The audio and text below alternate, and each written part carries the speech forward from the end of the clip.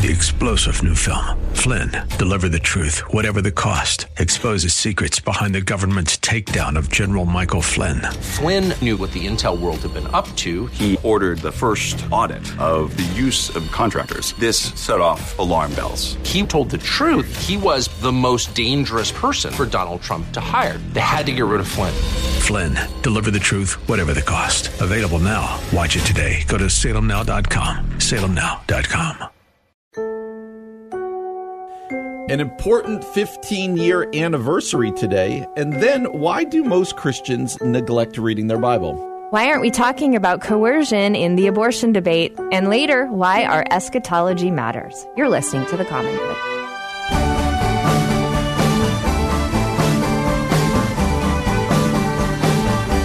Hey everybody, welcome to The Common Good here on AM 1160 Hope for Your Life alongside Aubrey Sampson. My name is Brian Fromm. So glad to have you with us today. Hump Day, Wednesday afternoon. And that'll never not be funny to me. Anyway, I'm sure other people are really over it, but I think because I'm new to the commercial, because you told me about it, it's still fresh in my memory. It's like this really funny thing. Someday our show will be long and gone. You and I will be living somewhere else separately, whatever. Florida. And every Wednesday you're going to giggle, and your husband's going to be like, "Why are you laughing? It's just Wednesday." And you're like, ah. Or like that'll be the only thing people remember about the show is me just going, "Hump Day." That's all. Wasn't there deep, meaningful conversation? I don't know, but Aubrey said hump day and it was funny. So you were telling me off air you went and saw the new Elvis movie last night. Kevin and I saw the Not exactly 2 thumbs up. No, well, it wasn't a romantic movie. It wasn't a date night movie. I mean, Elvis and his music are fantastic, but it was, his life is really sad. Yes. And so it would just ended up, you kind of left like, oh, that's a cautionary tale about fame. Kevin left and he goes, "There's no glory in fame." Like that was literally my husband's line. It was, kind of brutal. And also, honestly, not that good of a movie. I think it got fairly good reviews, but I don't know. Tom Hanks's character was like so hateful that you couldn't even enjoy him. And it's Tom Hanks. Everybody loves Tom Hanks. It feels like a turn for him. Like he decided, I'm going to be the villain. Well, at least he got to go out. We got to go out. We went out to dinner. We actually had fun, and we learned a lot about Elvis and Priscilla, which they didn't focus enough on her age in the movie because that would have made Elvis look pretty bad. Let's just say Priscilla's still young. She's still young. That's right. All right. You do not know what this is. I asked you if you knew, and you said no. Yeah. Today is an important 15-year anniversary. Oh, I'm really trying to figure this out. So something monumental for just about everybody. That was my hint. Oh. Just about everybody in our society. In America? Yes. Okay. And more or less the world. Oh, okay. Happened, at least, maybe not the third world, but at least the world. Happened June 29th, 15 years ago today, 2007. Give me, that is all the hints I'm giving you. Do you have any guess? New Kids on the Block got back together? Yes, because that would be monumental to the entire globe. Let's see. The Real Housewives of Beverly Hills debuted on... I'm so far off.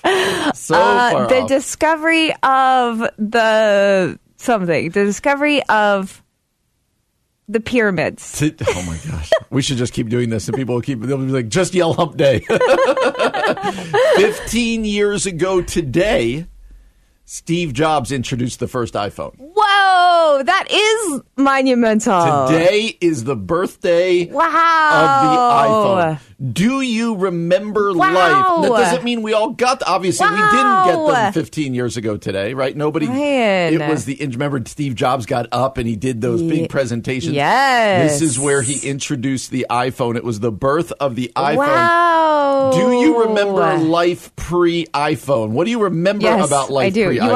You want to know a really funny story? Yes. So, I'll come back to what I remember about life pre-iPhone, but I got an iPhone, an early one, and then I had an internal soul conviction because I was spending so much time on my iPhone downloading these things called apps that I went, I can't have an iPhone. And I literally turned it back in and I got just like a regular digital phone. And it was a couple years later that I was like, oh, I should just get an iPhone. Everybody has iPhones now. But it was like this thing in me where I recognized early on that it was and I had new babies at the time, and it was consuming me. that I didn't obviously keep with that conviction forever, but that's what I remember. But so before the iPhone, Kevin and I were actually laughing about this, how you would download ringtones of like your favorite songs. So let's say it'd be like, I mean, you know, what's a, hey shorty, it's your birthday, but it'd be like, doot, doot, doot, doot, doot, doot.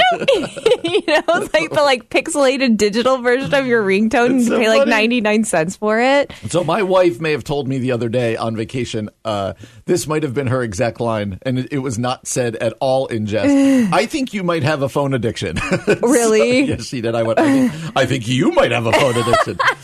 And so that is one thing I was explaining to my children the other day. The concept of printing out directions through MapQuest. Yes. Oh, yeah. Remember you go on your computer? I do. And this was like huge. Like this was a big deal. This was a technological advance. And you'd print out the directions, and I'd always have them on like my passenger seat. And you're right. All right. And you never knew if it said 3.4 miles, if that was like the one above or the one below. Right. So happy birthday to the iPhone. You know what else I remember just thinking about, like even MapQuest, like thinking about before MapQuest. Like Kevin and I had road trips where we would buy atlases and literally like pull the atlas out of the glove compartment, or it was so big it'd be on the side of the door, and like open your map and figure out where you were going. Yeah. No, we were just talking about that like on the vacation. Stone Ages. Because we were in South Carolina and we were off the highway to get to this baseball field and turn here, turn here, turn here. I was like, how did anybody do this before the little lady in their phone told them where to turn? It's just crazy. The lady told them. Have a piece of cake today. It's your iPhone's birthday. Yeah. We all know that you have your iPhone. Most of you love your iPhone more than you love your own children. So be sure to celebrate your iPhone 15th birthday. Aubrey, let's make a big turn in the news today. That was something yesterday in the January 6th hearings. That was something. People were talking. Yeah, what do you do? Cassidy Hutchinson, former aide, senior aide to Mark Meadows.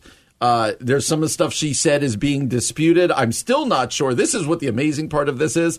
I'm still not sure that this changes many people's minds, although you and I did talk the other day that there are some Republican candidates and kind of fake polls or early polls, I should say, who are beginning to pass former President Trump. So maybe this is having an effect. Hopefully, at least that. But that was some explosive testimony yesterday about what President Trump knew, what he didn't do, how close we were to January 6th being even much worse than it actually was. Like, I don't feel like I get surprised by very much anymore. Even as I didn't watch it, I was reading it, people like reporting on Twitter. Yeah. Even as I was reading it during the day, I was like, oh my goodness. Yeah, I mean, if in fact her testimony is true, which I believe that it is, but him saying, let my people in, they can march to the Capitol from here, let the people in, take the bleep mags away, mags referring to the individuals who keep, protect the president away from armed individuals. It certainly is indicting that he was aware of a lot and inciting it. I'm still skeptical that any change happens. I think it'll be interesting as to what happens. I think I don't think they're going to prosecute. No. Although David French wrote an article today. He said, I don't know if Trump will face criminal indictment, but after Cassidy Hutchinson's courageous testimony, the case for prosecuting President Trump is stronger than it's ever been. So I know many of you disagree with that, but that's where our friend David French landed. I think the interesting thing that comes out of this is, what does happen if he tries to run again? Like, how does this affect him? Is he really Teflon in such a way that even this doesn't stick to him? Or has it just been too much now? It also says something about what we focus on. Like, it was all of this. I don't know if this happened on your Twitter feed, but it was, man, he said he knew people had got, like, it was like explosive stuff. And by the end, all I was reading about was that he threw a burger against a wall and there was ketchup going down the wall. I missed that. How is that where we end up? But I did leave there going, I told you I'm not really watching this. I don't know that it changes anybody's mind. Right. I mean, if what was talked about yesterday doesn't move the needle at all, then I'm not sure anything does. So we shall see, right? That's what we say. I think you and I have grown full skeptic. Absolutely skeptical that there's any prosecution against Donald Trump stands. Or anybody. But I would like to see, like you said, I would at least like to see this mean GOP decides he's not the candidate, right? That's my hope. I would tend to agree with you on that one, but I think you and I have become skeptical that anybody gets in trouble for anything anymore. Ever in our political world right now. So we'll see what's next, because now with her testimony, there seems to be some thoughts that it will serve other people well to get in front of the committee. So we'll see if this is the extent of it, if there's more to come.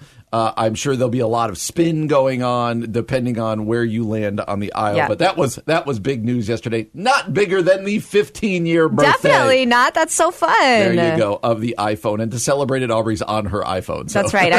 I'm ignoring Brian and looking at apps. Something you and I touched on yesterday is this. The reaction of it, I have found fascinating. In some ways, the far left, if you will, and the far right look so much alike. And I think we would think that they are so opposite, right? Like there's nothing like, they're not like each other anyway. When in reality, it's kind of like a horseshoe where the end of the horseshoes are actually super close to each other. Right. Skye Jethani kind of touched on that with a tweet the other day. Let me read it and let you respond to this. Okay. Skye said this. Wherever you stand on overturning Roe, saying the court is, quote, illegitimate is no different than Trump saying the election was, quote, rigged. Our response to every loss cannot be to burn the whole system down. Both parties are playing with fire, but it's we, the people, who will get burned. Wow. So his concept is like, listen, we've spent months on people on the left raging about Trump saying this is illegitimate and this is rigged. And now when the court goes away, you don't want to. All we hear is the court is rigged. We must change it. We must get rid of these people. We must do this. I find that a fascinating concept that the left and the right, they don't believe the same things. No, definitely not. But when they don't get their way, they react the reaction is the same. Yeah, this is so fascinating to me. And you kind of touched on this. I don't think we were talking on air. We were talking off air about, now the left is acting like the right on January 6th or whatever. Like, I mean, those are extreme examples, but just that there is this commonality when it comes to like outrage, like having tantrums or something like that. And yet I think one side would quickly call out the other side for that type of behavior without recognizing it in themselves. Well, that feels really biblical, right? I was literally thinking that as I said it. The log in your own eye, the speck in another person's eye. I guess I would put it this way, and then I think we as Christians need to wrestle with this. Neither the left nor the right has cornered the market in anger. And I like your word, tantrums. I think rightfully so, people on the far left were like pointing fingers at Trump and his followers for the rigged election and the hoax and all this stuff. But now you sit back and they didn't get their way over Roe versus Wade or whatever else. Yeah. And all I read on Twitter right now from people in the media and everything else is we got to burn it down. We had the quote from Mayor Lightfoot yesterday where she's like, F Clarence Thomas. Right. And I said what I said. Yeah, we've got all of this stuff as to like, it's not, all right, we our side lost or this, that. It's we have to burn down the institutions of this, that. So if we have fire and vitriol on both sides, if we can agree that the horseshoe model is kind of the same, you and I like to kind of, I think, hold ourselves up as somewhat moderate. I would hope so. We like to hold ourselves up as somewhat moderate adult behaviors. Right. How are we as Christians to live in the culture that we are surrounded by? Well, it's so interesting to me because my husband and I will even debate this because he feels like there are institutions that are so corrupt and wicked that the only option is burn them to the ground. But he's not necessarily like saying that publicly or inciting a mob. That's like a private conversation between the two of us. You know what I mean? So I don't know, like, I think it's okay to have that sense of like justice and anger, but it's the way I guess it gets expressed publicly. Like, and I'm not saying be fake, be inauthentic, but are you a person who wants to like long-term incite a mob and, get like torches with flames and go, or are you the kind of person that actually wants to make like a meaningful difference when it comes to restoration and renewal? And so I feel like it has to be, you have to have a posture that's more long-term than your current emotions. And again, that doesn't mean you don't stand for what you believe is right, but this still goes back to like, God, would you help us just be people of dignity and civility in the middle of our disagreement? And I don't know. This is a kind of a bad example, Brian, but like lately, I feel like as I'm getting older, I'm lamenting the loss of customer service. Like I feel like customer service people are just getting worse and worse and worse and worse and worse and worse and worse. Unless they're being very intentional not to do that, in which case you're like, oh, how shocking. They're like a kind. And I feel like that's what we're missing. Like we're sort of just missing a general kindness. And I know this is a whole other conversation about, well, maybe it's not time to be winsome and kind anymore. Yeah. But I just don't think that ever goes out of style. It's just amazing to me. You mentioned before that there are corrupt things and there are this and that. I think one of the things that that becomes very clear when major things happen, whether it be the election or whether it be Roe versus Wade or whatever, we always think the corrupt institutions are the ones that disagree with what we think. Always think, and I think that's what Sky's getting at. That's if we so just true. Yell corruption that's so true. And brokenness every time we disagree with what an election happens or the Supreme Court does or Congress does. Like, that's a big charge to say corrupt and burn it down. It's a really big charge. Versus, I don't agree with what they've done. But I think Sky is right here. I think it's the horseshoe model in which we think of it as a spectrum. And in reality, the far left and the far right act the same way. And we as Christians need to decide how are we going to act within the midst of this. As you know, Aubrey and I are both pastors. But also, just as Christ followers, Aubrey, we want to hold up the value of the Bible. That's right. We want to say, ultimately, God has revealed himself, we know, in his word. And so then we as Christians should be digesting his word. We should be wrestling with it. We should be building our lives upon it. But yet we know, and I almost said we know in other people's lives, we know in our own lives. In our own lives. The Bible is a really easy thing to ignore. Totally. There's something to, I don't want to interrupt you, but I also feel like, especially in the summer, there's truth. I am off my Bible routine. And part of it is I would get up before my kids, I'd read my Bible, I'd do my journal, then I'd wake them up. Now that we don't really have that, I am off. I'm just going to be honest and authentic. I am off my Bible reading routine right now. Which is interesting because it seems like your kids probably get up later than they did in the school year. And right. But it's because I don't need to get up now. So therefore, I'm out of sync, you know. So let me ask you this before I want to read a quote from John Piper. And because I'm a sinner. Yeah, because you're a bad person. Yeah. What would be your top couple of reasons as to if I think most Christians out there, if I ask them, what do you believe the Bible is? They would say the inspired word of God. Mm-hmm. There's some debate about what exactly that means, but they're going to say it's the word of God. Yeah. Very few Christians are going to be like, it's just a book, right? It doesn't matter. Right. So I think everybody would agree that reading your Bible is an important thing to do. Mm-hmm. But yet I also bet the majority of people would say I struggle to do it. Totally. What would you what would you surmise are some of the top reasons as for that disconnect? Why people struggle? Why maybe you or I struggle or people we know struggle? So I'll say some practical things and then I'll say some spiritual things. I think practically we struggle because it's a book written completely outside of our Western context in 2022. It is ancient. Yeah. It is from several totally different cultures.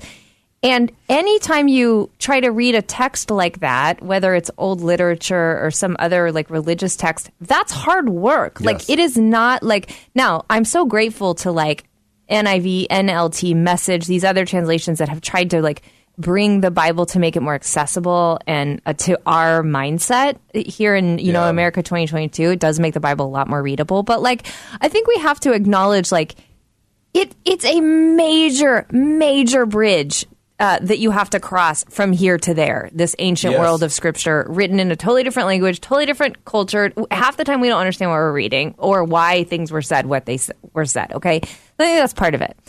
The other part, and this is where I want to get spiritual, is I do think our spiritual enemy that I believe is real and prowling and trying to keep us distracted and off the path of following Jesus wants nothing more than to convince us that God's word is either not important or actually not helpful for our spiritual growth. And and wants to convince us that it's confusing, inaccessible, etc., because the enemy does not want us in God's word. Right. And then, of course, there's just like life is distracting. So I think you got at it also before when you said, I'm out of my routine. Like, I think we would like to say that we read the Bible, because we know it's important. Because part of it's just routine. It is. It's a practice. It's like exercise. Yeah. It's like eating well. Yes. It's like you and Kevin went on a regular date last night, right? Like that takes thought process, this and that. Intentionality and planning. Yeah. There's no part of me that doubts that the Bible and reading it is an important thing in my life. And there are many days where I don't open it. And part of it also is I would have to think if you were facing great persecution in your faith, the Bible would be like your lifeline. So that's true. And every once in a while I get this little, I think it's sort of the old school fundamentalist that's in me that will be like, what if your Bible gets taken away, girl? You're going to be very upset. You don't have more scripture memorized. You don't have more, but I think there's some truth to that. If you don't actually, in persecuted places, have access to God's word, you realize what a refreshing thing God's word is, what a privilege it is. So you just launched a new segment. It's going to be called Old School Fundamentalist with Aubrey Sampson. We're going to do a whole thing with it. Do you remember we did an article, you might have not been there, might have been a guest co-host, but it was the little Puritan that lives in my head. I was there for that, okay. That Puritan is there inside of me. We're going to do all we can to bring that out on a regular basis. Well, here's what John Piper said. Matt Smethurst, he is at the Gospel Coalition. He put up a quote on Twitter from John Piper. So here's what Piper said about Bible reading. And we touched on this already, but want to expand it a little bit more. Matt Smethurst said, most Christians neglect their Bibles not out of conscious disloyalty to Jesus, but out of a failure to plan a time and place and method to read it. Wow. There's some things that I find comforting about that quote and other things that I find frustrating. First of all, I think he's right that most Christians do neglect their Bible, but they're not like, I'm rejecting it. Right. You're not like, I'm not going to read that because I'm rebellious. But isn't it also a little bit frustrating that we probably agree with the fact that it's just something as simple as you don't plan well? Here's your plan. That's all you need. It's the same thing. I mentioned it before. It's the same thing with exercise. Like I deal with some lower back pain that I know would go away. Yeah. You just sat up straight. I did. You made me fix my posture. That I know would at least be eased a lot if I stretched and strengthened. Right. You just don't do it. It's not a priority. It is a priority. It's not part of my rhythm. Yeah. I get up. I watch the Today Show. Kevin and I last week were talking about, he's reading this book called Tiny Habits, and he's trying to relate to the spiritual life and even to exercise.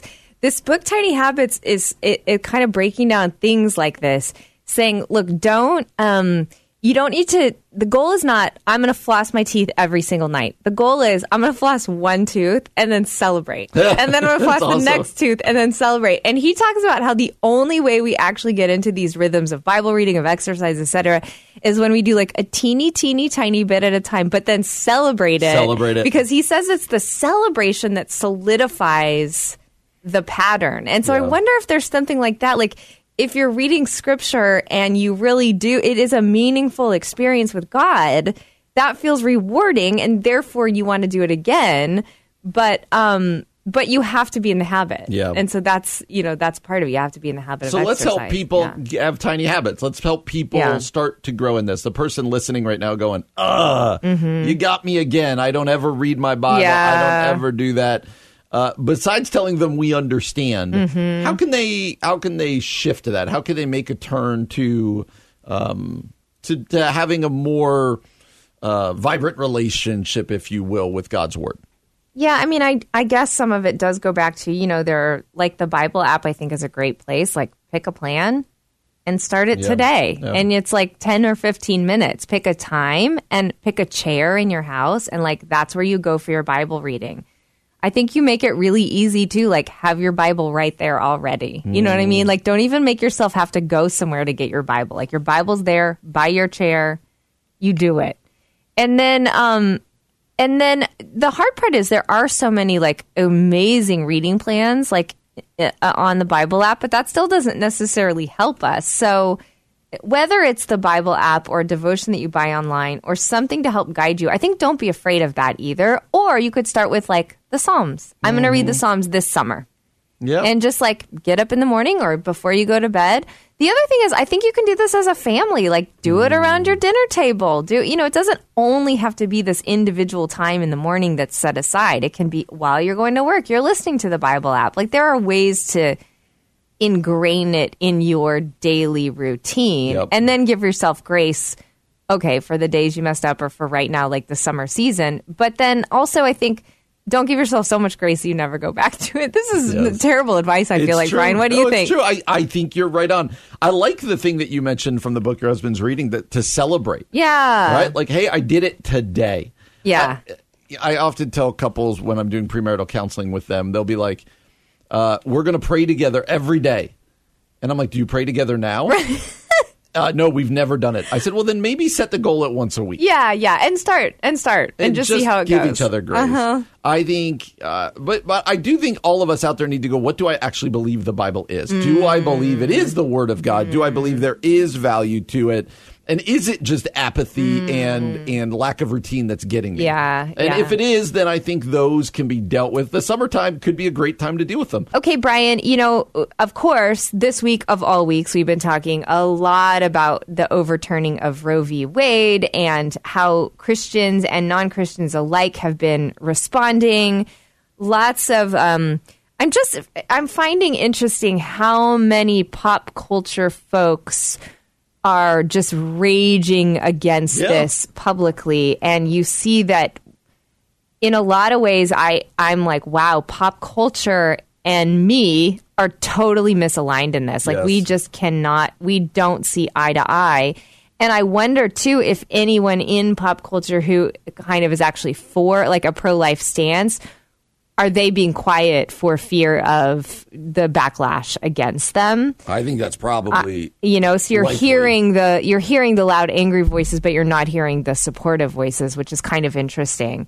But at the end of the day, there have been a lot of reactions, Christians and non-Christians alike, just public reactions to this that have been a little bit surprising. And I'll tell you one. Beth Felker Jones, she was a prof of mine at Wheaton. She's over at Northern now, New Testament scholar. She posted something that she actually deleted, but what she had a study that talked about a large number, and by large I mean it was over 50%. I think it was 70% or more of women who have had abortions reported that they felt coerced to do so by either their partner, their parent, a pastor, someone coerced them to do it. And she says, I'm not sure why we're not talking about coercion as part of a problem related to abortion. But then, interestingly, I went to pull it up this afternoon for the show to talk about. And she said so many people pointed out problems with the study, she took it down. But then she said she still continues to urge folks on both sides to consider coercion as a real problem as related to abortion. So I think, one, there's the topic of coercion and how devastating and painful that is, and how I think that's very real and has been ignored. But two, the fact that this New Testament scholar, Beth Felker Jones, felt like she needed to take that study down because of the amount of reactions. That, to me, is like the surprising story. Yeah, there's so many surprising things to how people are reacting, and there's some common threads right now. Yeah. So let me name a couple. Okay. And then I think that topic of coercion is really interesting and plays into one of these. One, I've been surprised. Maybe I shouldn't be. I'm going to come across as naive here, but I've been surprised by how many very high-profile people. So, for instance, Hillary Clinton yesterday, who should know better, saying over and over again, there are going to be dead women everywhere now. There are going to be women dying because of this.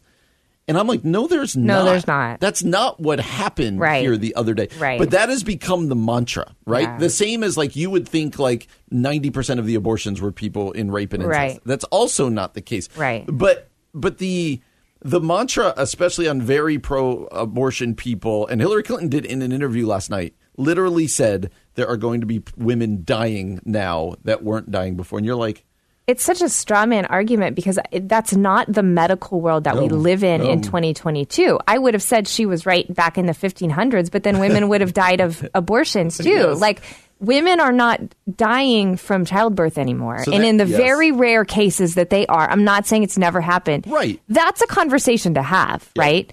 But that is so rare and so few and far between that this is not accurate. And again, the states are still making their own decisions. Exactly. This is just a fear tactic that has become, that is riling people up and gets you like the mayor of Chicago yelling from a stage, right? So that's one that has surprised me. Two is when people are like, oh, yeah, if you really believe this, you tell the men that they have some culpability in this. Yeah. Yes, let Obviously, me raise my hand and sign up. Right, done. I think if you impregnate a woman, then you have to take some responsibility from the beginning, financial and other. Done. Your responsibility doesn't begin when the baby's born, the same way we're saying that life doesn't begin when the baby's born. Done and done. So that's two. The third one, this one really shouldn't surprise me, but I find it admirable that people are like, I'll adopt your baby. Right. It has become an internet meme. People are making fun of those people, aren't they? And like now you're seeing things where people take pictures of two random people and be like, I'll adopt your baby. And like it's become an internet meme. And you're like, man, we really are just there's a large segment of our population who's just pro-abortion.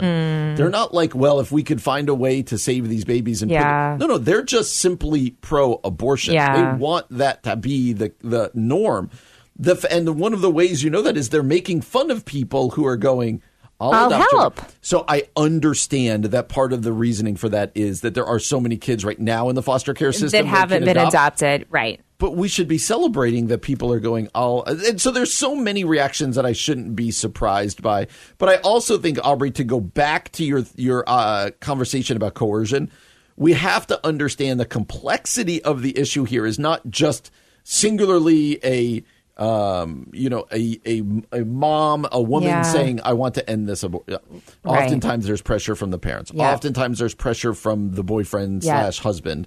There's pressure from a boss or whatever else it might be. And we have to understand those dynamics and try to work. We can't just be like, all right, women, you need to have the babies now. Right. No, we've got to lift up the responsibility on the men, and we have to understand the dynamics that are at play that often result in an abortion. I think, too, like we're willing to admit that there are power dynamics at play in other situations, decision making. And so I don't know why we wouldn't be willing to say, like, there are power dynamics at play when it comes to abortion as well. And of course, I mean, again, I told you, Brian, I've sat with women who have such deep abortion regret. And a lot of it is they felt pressure to make that decision from their community, or it was a fear of what might happen. And in one sense, that fear is a coercive force as well. And so, it's worth having the conversation about and admitting that that's true. Can I share some kind of nice news with you? Yes. This is some good news.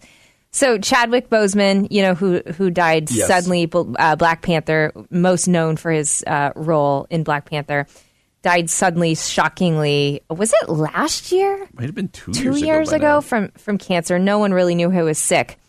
Apparently, he died without a will, and his wife asked the court to split his fortune evenly with his parents. Isn't that nice? She could have kept all the money for herself, but instead she said, let's split it with his family. I thought that was a good little story, little pro-life story in the middle of all of the insanity right now. Brian, you told me you have a crazy story to share. I want to hear it. Okay, this story just blew my mind. It makes you think about like in millennium, in just hundreds of years, thousands of years, when they dig up where America, like an excavation like they do in Israel. What are they going to find? At a mall in Wilmington, Delaware, the other day. Okay. Or not the other day, in April, they took down a wall.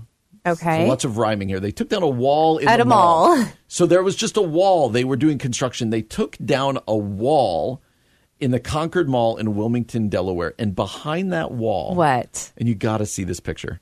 They found a fully intact vintage Burger King. Just that hadn't been touched. Stop it! Let me just show you the Okay, Brian picture. is in studio now turning his camera.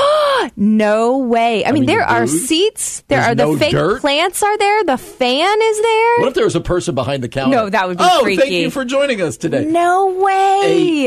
If you grew up in the 80s and you saw this picture, you would be like, that's Burger King. That's Burger King. So just imagine you knock down this wall and you walk through it thinking you might find a storage closet. Fully intact, Burger pristine, King. clean Burger King that they had just walled Okay, that's off. weird. That's kind of wild. You also called it a vintage Burger King, but it was like from the 80s, right? Sure. I mean, is that vintage now? I think so. Wow, I feel so old. Yeah, we're old that way. That is wild. There you go. Yep. Okay, wow. That's a crazy story. I was expecting you to say remains of a dinosaur. Nope. Or like you did not expect you to say Burger King. Vintage Burger King. Hidden behind a wall. That is fascinating. All right. Well, I wonder if they'll reuse it as they're doing things to the small, or what will happen there.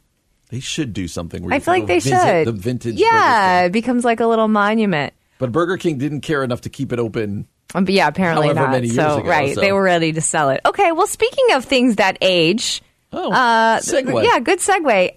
Elisa Morgan, she's a writer, speaker, woman that I sometimes follow. I've written for her before. She is talking about, as she's getting older, she is beginning to realize that her time is coming to shift from being the sort of like main speaker, writer, etc., to raising up younger leaders. She says this: I'm here at this stage of life to bless the next generation. Then she talks about how this is starting to freak her out. She's on the verge of retirement. So she says this is starting to freak her out because she doesn't know, like, will she just cease to exist? Like, will her life have any meaning? But then she's realizing, like, if she truly is going to live the fullest life God designed for her, it is to bless the next generation. And she talks about blessing them as speaking well of them, but also kind of raising them up and giving them platform. And like for her, she's going to start inviting younger voices to the microphone, resigning her position so another could be hired. Now, she's obviously at a different life stage than you and I are, but I think this is an interesting concept for all ages to think about. Like, at what point do we shift from being the ones that are kind of at the center to uplifting others? Is that something we should always be doing? Does you hit a certain age and that's the leading? Like, help me unpack this concept. That's interesting because I do get it. And that seems to be, there's a big deal about the older generation raising up and building it. Like, yeah, kind of like passing the baton. Yeah. But let me play just a small devil's advocate. That's always a bad phrase we shouldn't use anymore. But let me play a little devil's advocate. The Bible talks a lot about it being the elders who are to be esteemed. Interesting. And the elders who are to be doing the teaching. Now, you could be saying, well, they're teaching the younger gen. Yeah. But there's some middle ground here because there's something about our culture and our church as well that probably esteems youth too much. Too much, yeah. And so I'm not saying this about her. I'm saying, yes, as you get older, a wonderful thing speakers and pastors and authors, whatever can do, business men and women, whatever, is to build into the next generation so that there's a continuity. Yeah. But I would be careful about how quickly to turn that platform over until they're ready. So, because we need wisdom. We need seasoned voices. Go ahead. So Paul builds into Timothy. We see that. There's all of this. But there is something to be said that we discard wisdom, aged wisdom in our culture, probably a little interesting, except in the people we elect. We seem to run to youth everywhere, and then except for our politicians, we just elect old our president. people. Yeah, that's so true. Our current president, our last president. Yeah. The age of these people is great, but that's a whole different deal. conversation. But think about in churches, it's constantly let's get the 30-year-old up there, and I'm okay with that. I get why that's the case, and older pastors should be passing wisdom down and platforming them, but I worry that we do it too quickly. Yeah, here's something that she says. She says blessing, she's talking about blessing younger ones, might mean noticing our own internal jealousy of the favor the young attract and moving into the self-work that helps us understand that their rising gifts do not diminish our legacy. Then she says, perhaps most expensive for those who are used to the platform of leadership is the blessing that comes from moving out of the spotlight in order to make space for another to shine, to invite younger voices to the microphone, to resign our position, as I said before, so another can be hired, to turn over holiday traditions to the next generation, to clap and cheer and resist the urge to criticize, much less share criticism, when the youth around us courageously and sometimes idealistically step forward. The thing that I think is interesting about this, Brian, is I actually feel like this is a call for every Christian. Agreed. Like, I don't know that this is simply you hit an age and therefore you step out of the spotlight. Like, I think the goal for us as Christians is always to let others shine, always to be sort of eschewing the spotlight so that other people can be raised up. But I do think there's also a conviction here, because I know sometimes Kevin and I will be around young people, and sometimes we will, very Gen X of us, sort of roll our eyes at their idealism. Totally. And we're like, they haven't lived, they don't know. And then we kind of will end up being like, man, why are we so dark? Like, what's wrong with us? What did I do? So I think there is, like, I would agree with you on a lot of this. Like, one, I do think that we need the older generation to keep running their race and not to step away from the spotlight, because like we need the wisdom you've accrued. Two, I think this is a call to like bless the next generation. Every generation needs to do this, not just the older generation. And then three, I think like we still need to check in our own spirits when we are getting cynical or jealous, and we need to learn from the youth. So I guess this kind of almost goes back to like, we need the family of God. Yes, so we need all ages. The same way as a parent, my job is to make sure my kids are prepared for adulthood. Yeah. Right? Like make sure that they're ready to leave the nest. And that's done in many different ways over a lot of time and, ups and downs. Yeah. But there does come a point where you want them to fly, but the point is that you don't want that to be too early. Yeah. Right? We all know those parents are like, my 14-year-old can stay up as late as they want and do that. Yeah. Really? Right. Like, really? There's steps along the way, and sometimes I think we skip steps in the church.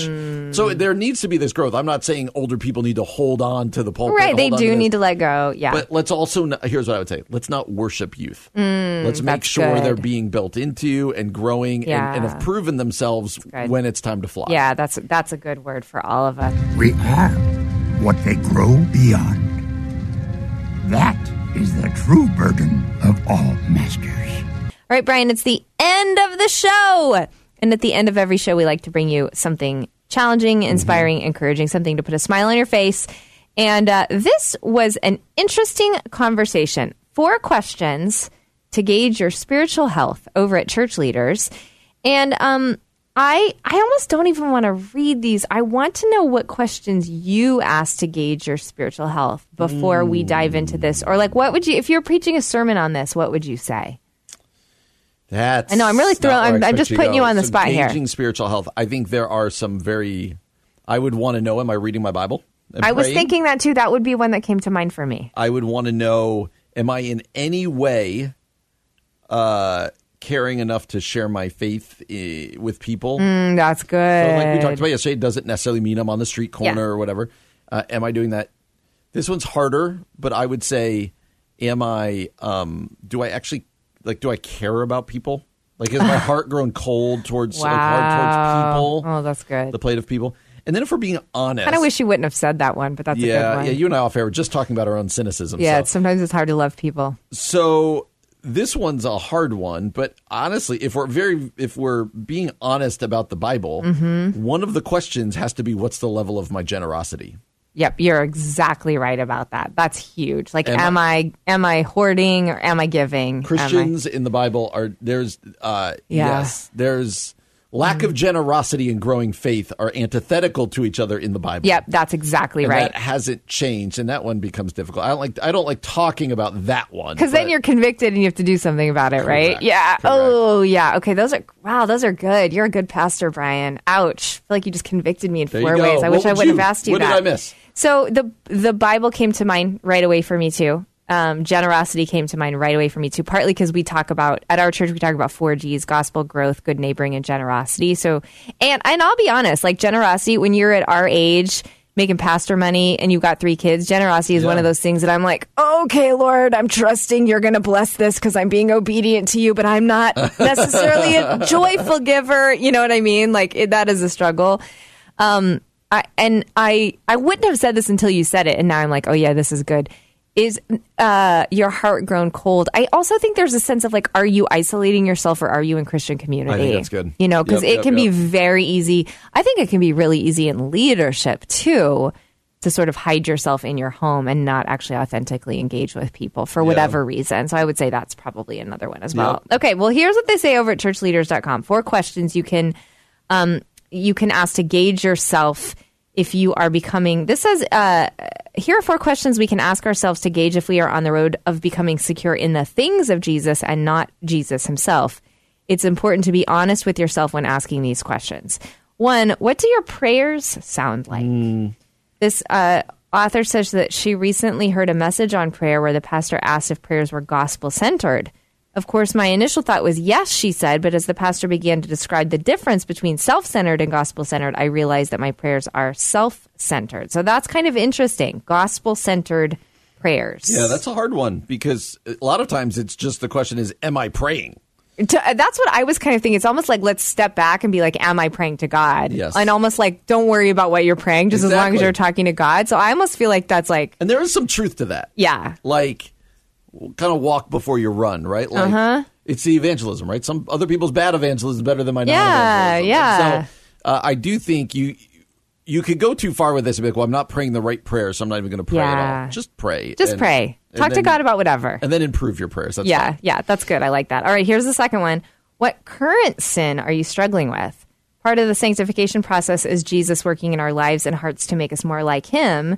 He was sinless and blameless. The more we walk with Jesus, the more we see the work of sanctification in us. Our goal is that those sins that we once struggled with no longer tempt us in the slightest. This is a gift from Jesus. He has the power to transform the very core of who we are. What are your thoughts about that? I think the word current there is really intentional, right? Like it's acknowledging where am I right now and what's it look like to struggle with it? Like if you don't struggle with your sin. Yeah.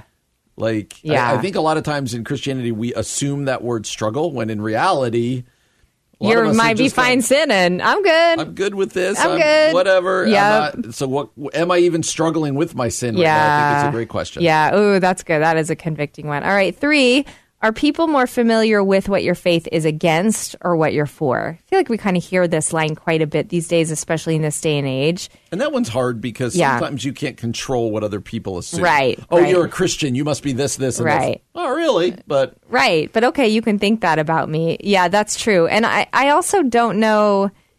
Yeah, I think this one is hard because this also assumes you're talking constantly with people about what you're for or what you're against. So this assumes some level of community. All right, here's another one. What has God done in your life recently? Oftentimes this question is answered with the story about how God saved your life, which is a great answer, but it's not the only answer. The moment you put your faith in Jesus is not the sum total of everything Jesus has done or will do in your life. So basically, this question is getting at, like, what do you see God doing in your life now? And that increases your faith, I guess. I think this is a good one because it helps you open your eyes to see what God is doing. And I think if you can recognize God's hand at work in different seasons, you can go, okay, I am growing. God is doing something. This feels more about the goodness of God than it does necessarily about, like, my health. But it is healthy to be able to have perspective and see God's hand in your life. Absolutely. What do you think about this one? I think that's a good one. Yeah. The hard part with questions like these are that, some of these are somewhat subjective, right? I agree, yeah. The other hard thing is sometimes when you ask questions, the way a lot of us react is just in guilt. Like, oh, I'm failing at that. Totally. God's doing something at your life. I think this can be a positive thing. Yeah. What has he done recently? This is an opportunity to acknowledge that God is at work in your life. And these are good barometers. They're not end alls. It's not a final exam. Totally. They're good barometers for just, am I apathetic? Am I? Yeah. And I think we need to be asking those questions all the time. Yeah, it is interesting you say that because even as we were reading things, I was like, oh, I kind of feel yucky reading some of these. And I don't think that's the end goal. Like, I think you're right. The end goal is like, God is gracious, God is for you, God loves you, wants to see your spiritual health. So you don't need to gauge, am I good or bad at these, but like, am I growing in some of these areas? And it might be some other areas as well. Like you said, this is not the end all be all. So anyway, there are certainly ways to gauge your spiritual health. And I think that would be the point. Yes. Are you growing spiritually? Are you healthy spiritually? And are you taking the time to gauge it so that you know where you need to grow? Agreed. All right. Well, thanks so much for joining us today. We'll be back again tomorrow from 4 to 6 p.m. For Brian Fromm, I'm Aubrey Sampson, and you've been listening to The Common Good on AM 1160. Hope for your life. 3-star General Michael J. Flynn, head of the Pentagon Intelligence Agency, knew all the government's dirty secrets. He was one of the most respected generals in the military. Flynn knew what the intel world had been up to. He understood its funding. He ordered the first audit of the use of contractors. This set off alarm bells. The explosive new documentary, Flynn, Deliver the Truth, Whatever the Cost, uncovers the facts behind this scandal. Flynn told the truth. He was the most dangerous person for Donald Trump to hire. I find out the worst enemy that I'm going to face in my life is right here in America. They took my assessment and they wanted me to change it. And I was like, I'm not changing it. They had to get rid of Flynn. With in-depth interviews, archival footage, and never-before-seen personal records of the man behind the headlines. I just felt like I was drowning. Flynn, Deliver the Truth, Whatever the Cost. Available now. Watch it today. Go to salemnow.com. salemnow.com.